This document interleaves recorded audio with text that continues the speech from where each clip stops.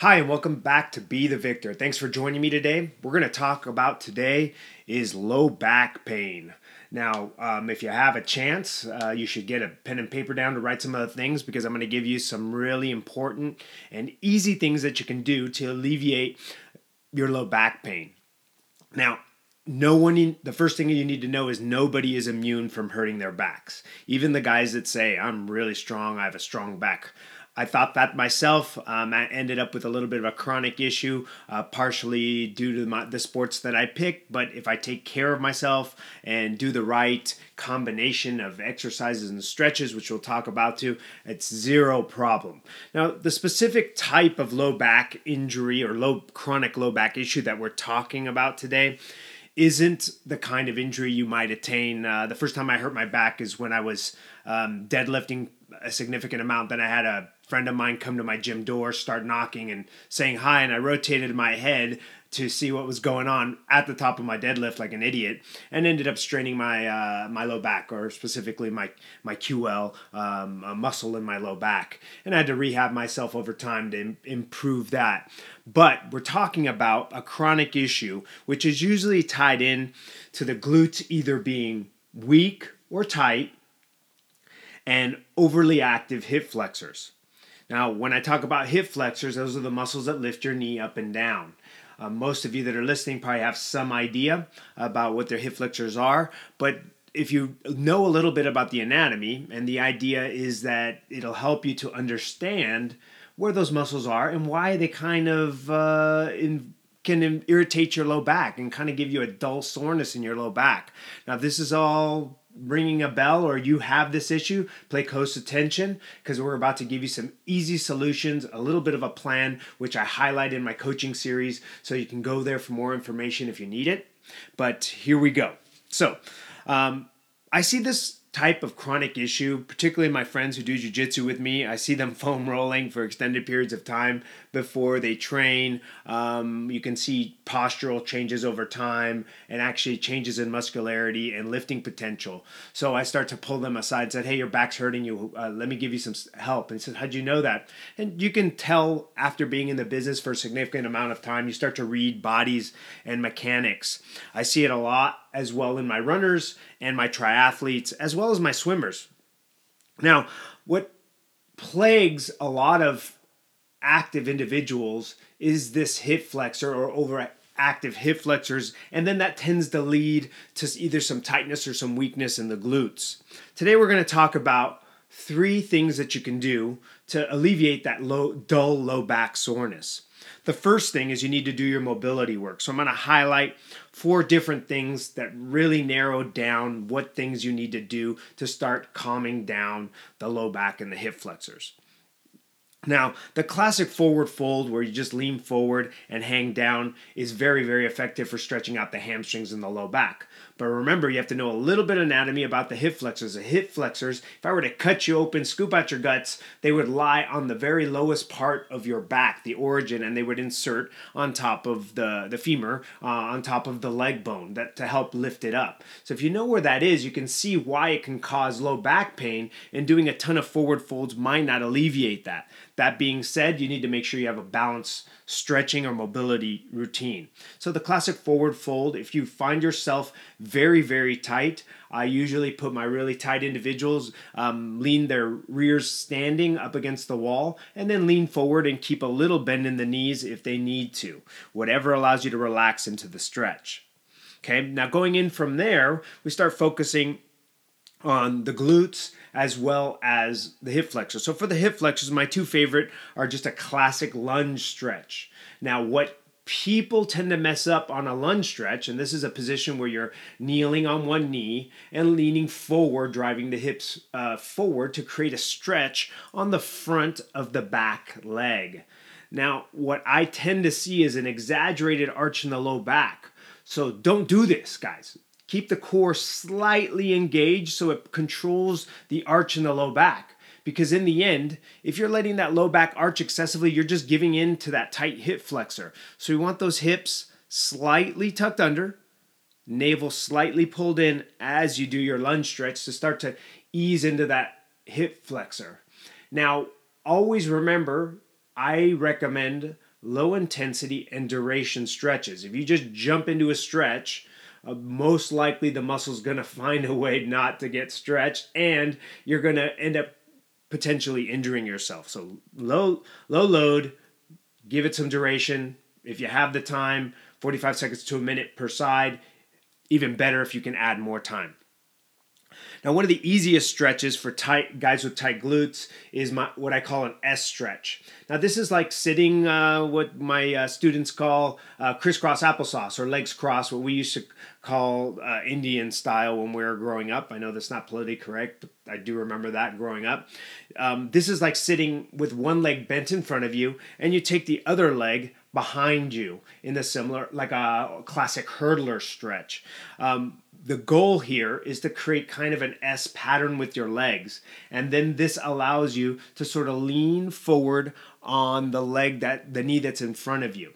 Now, what's good about this stretch is I can get incredibly limber guys to do this, as well as guys that are really, really inflexible. If you sit on the floor with your legs crossed and your knees are pointing up, you are pretty tight. So you got to make sure we find variations that work. If you just sit in that position, that S stretch position, and you are getting a stretch without leaning forward, you don't need to lean forward to get it. And you should feel this in the rear of that front leg.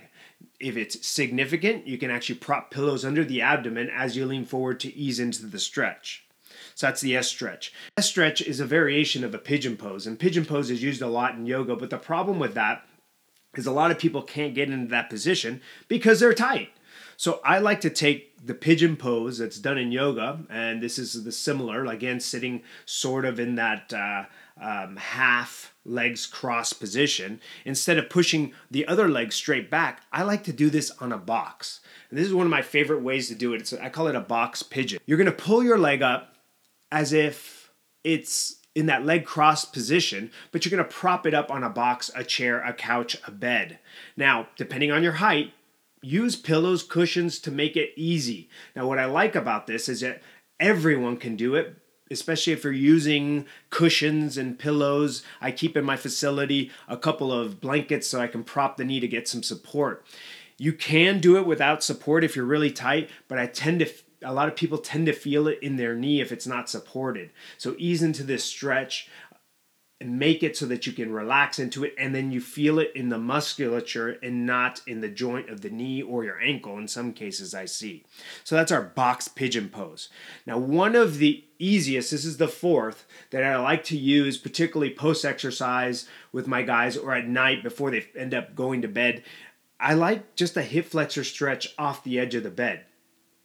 Now, this seems overly simplistic, but it's incredibly effective, particularly if you're relaxing, reading a book, watching a little TV.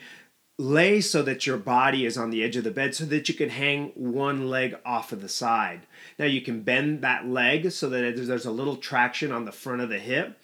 And again, remember that you want the abs slightly engaged with those hips tucked under. So if you're truly trying to relax, you can actually prop some pillows and lay on it so that you're in that position.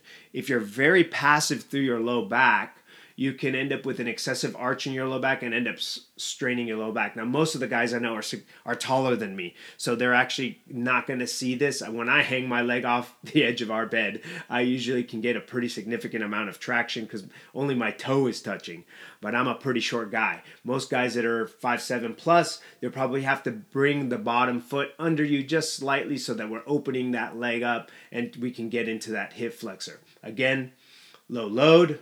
Give it some duration. In some cases, I recommend my clients work on holding this for 5 minutes at a time, and then they can relax, go to sleep. And oftentimes, if they're really overactive hip flexors when they wake up in the morning, I might lay them on a heating pad for their low back. Remember, you still can contact and warm up the hip flexors that way.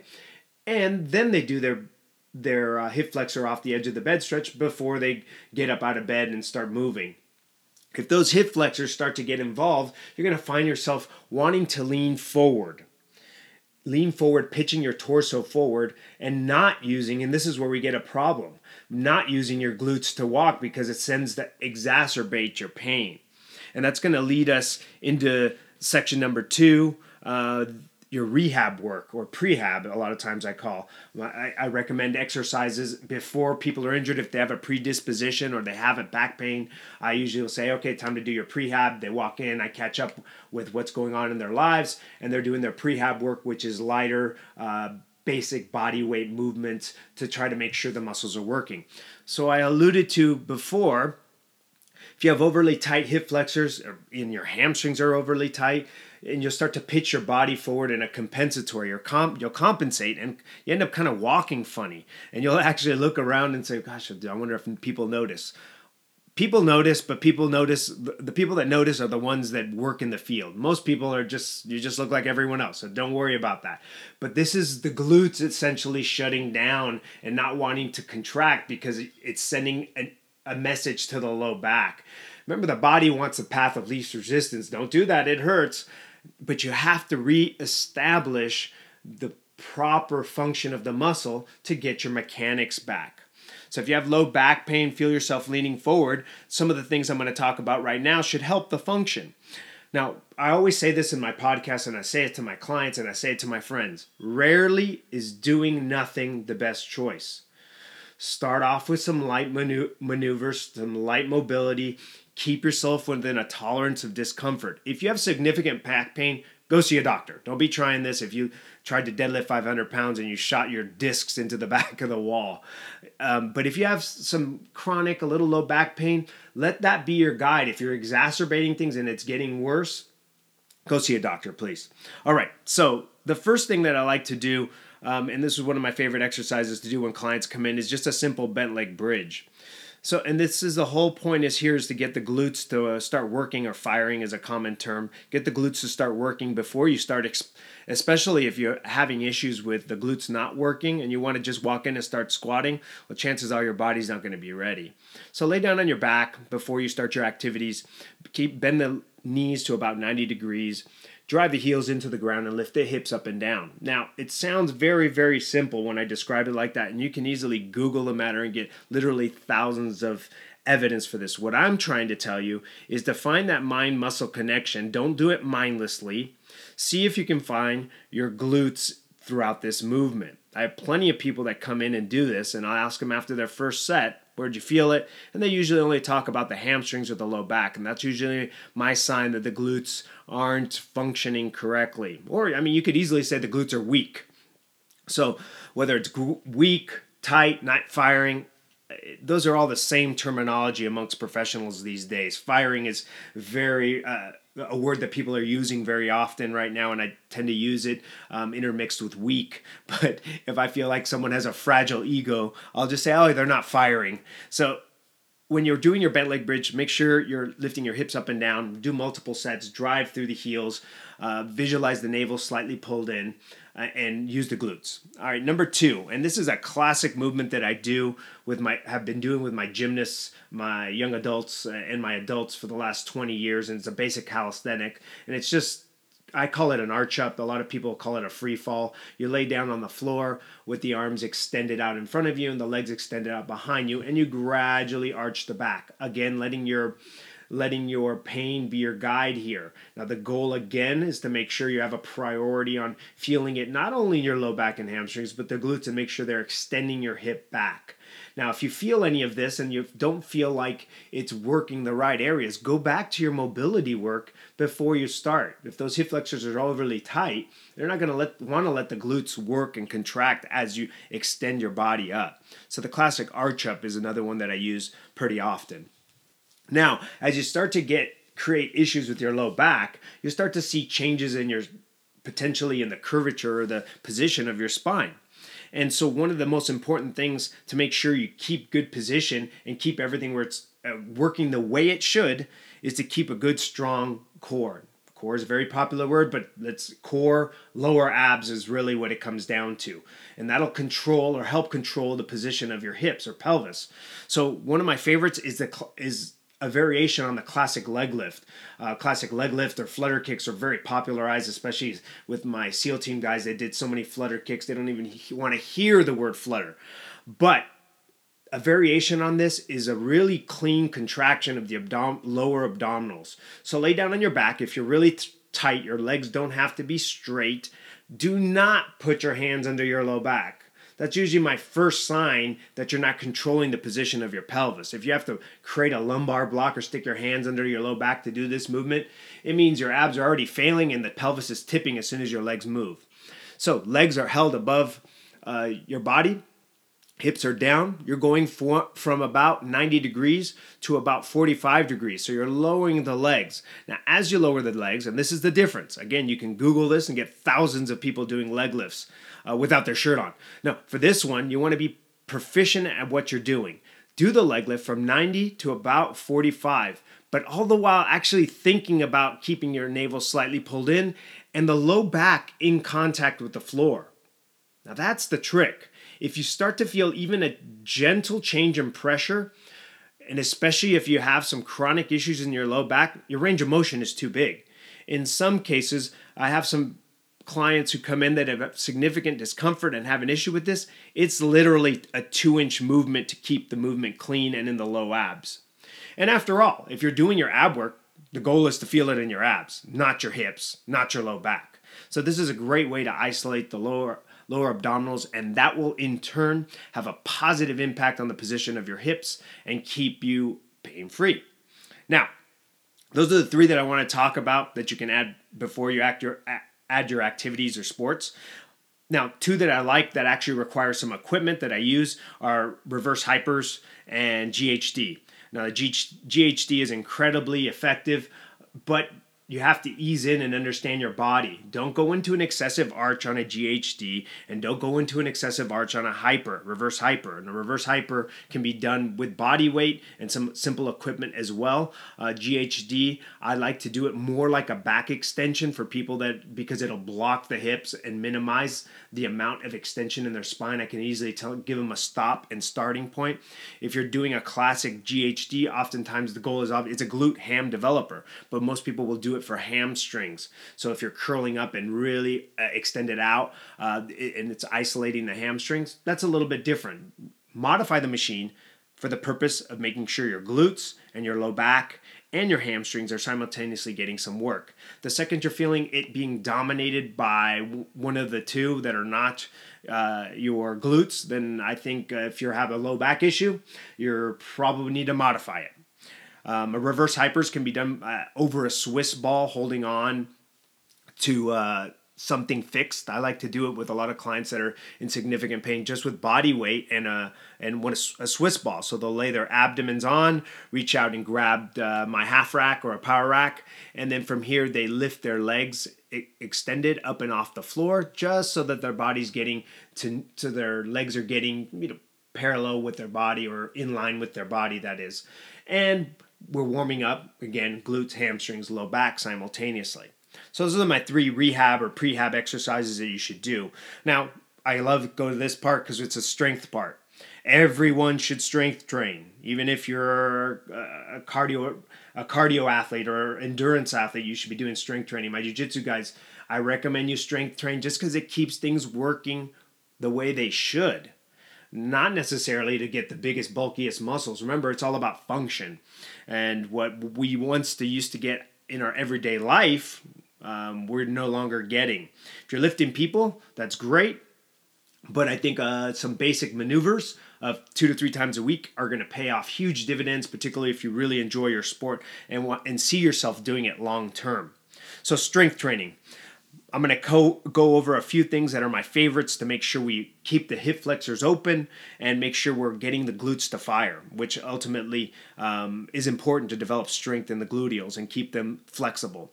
So my first one we're going to talk about is a single leg Bulgarian squat. And this sounds very fancy. If you're working out and you know what this is awesome. But one of my pet peeves is the setup.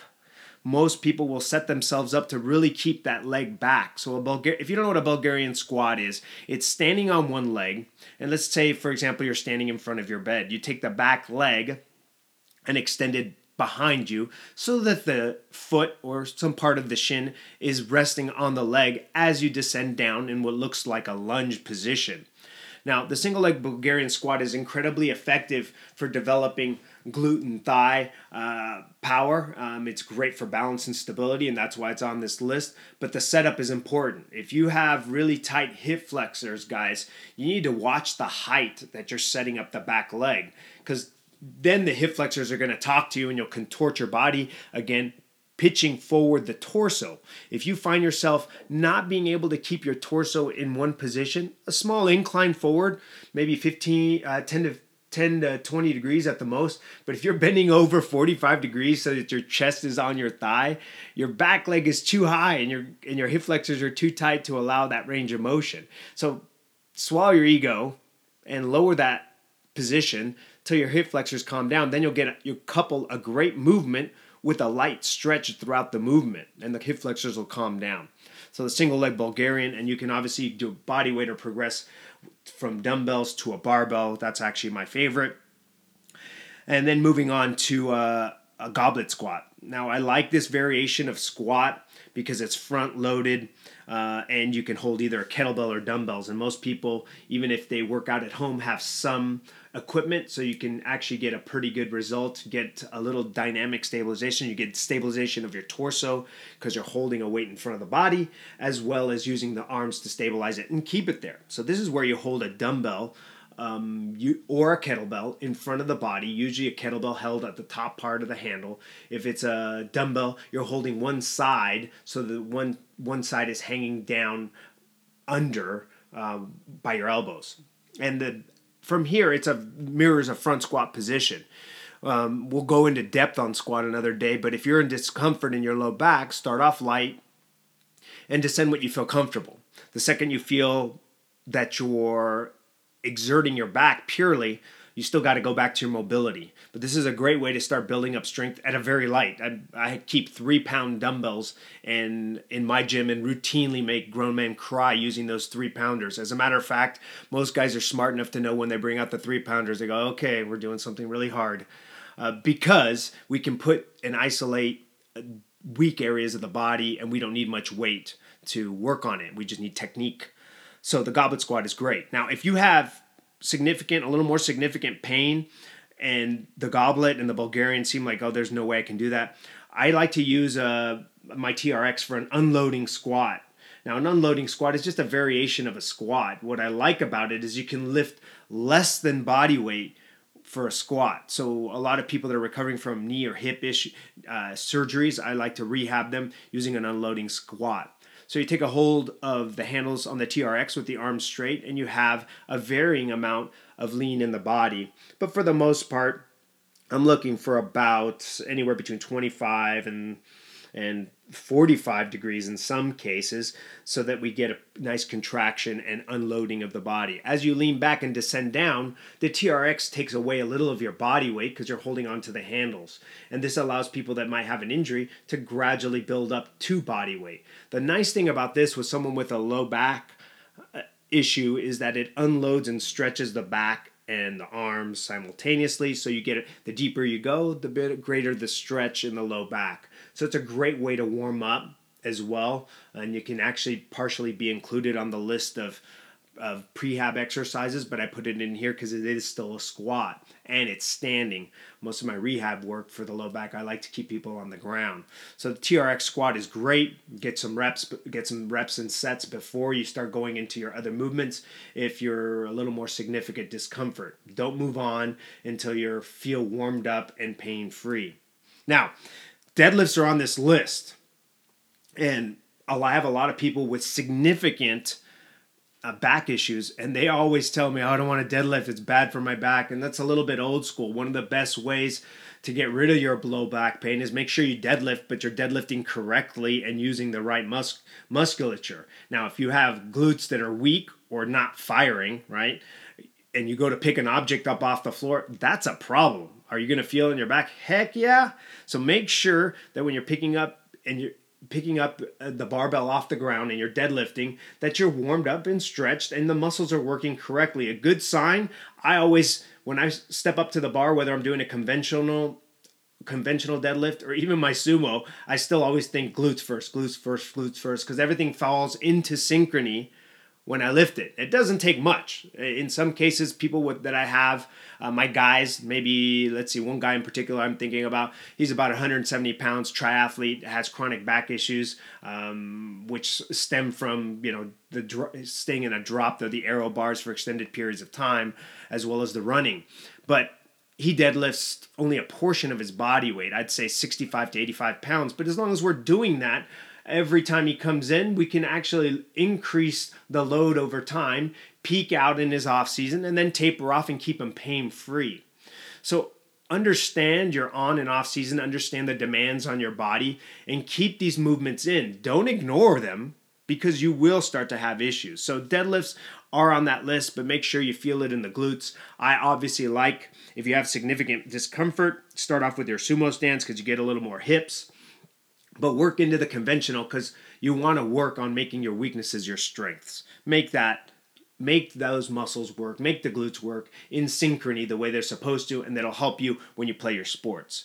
Now, you need a significant amount of good core work, but if you check out my other podcasts on my favorite core exercises, we'll cover some of those, but I'll talk a little bit about the importance of bracing. You can do crunches, guys, but I think it's more important that you work on bracing your internal, external obliques and your transverse, which are your deep muscles of your abdominal wall.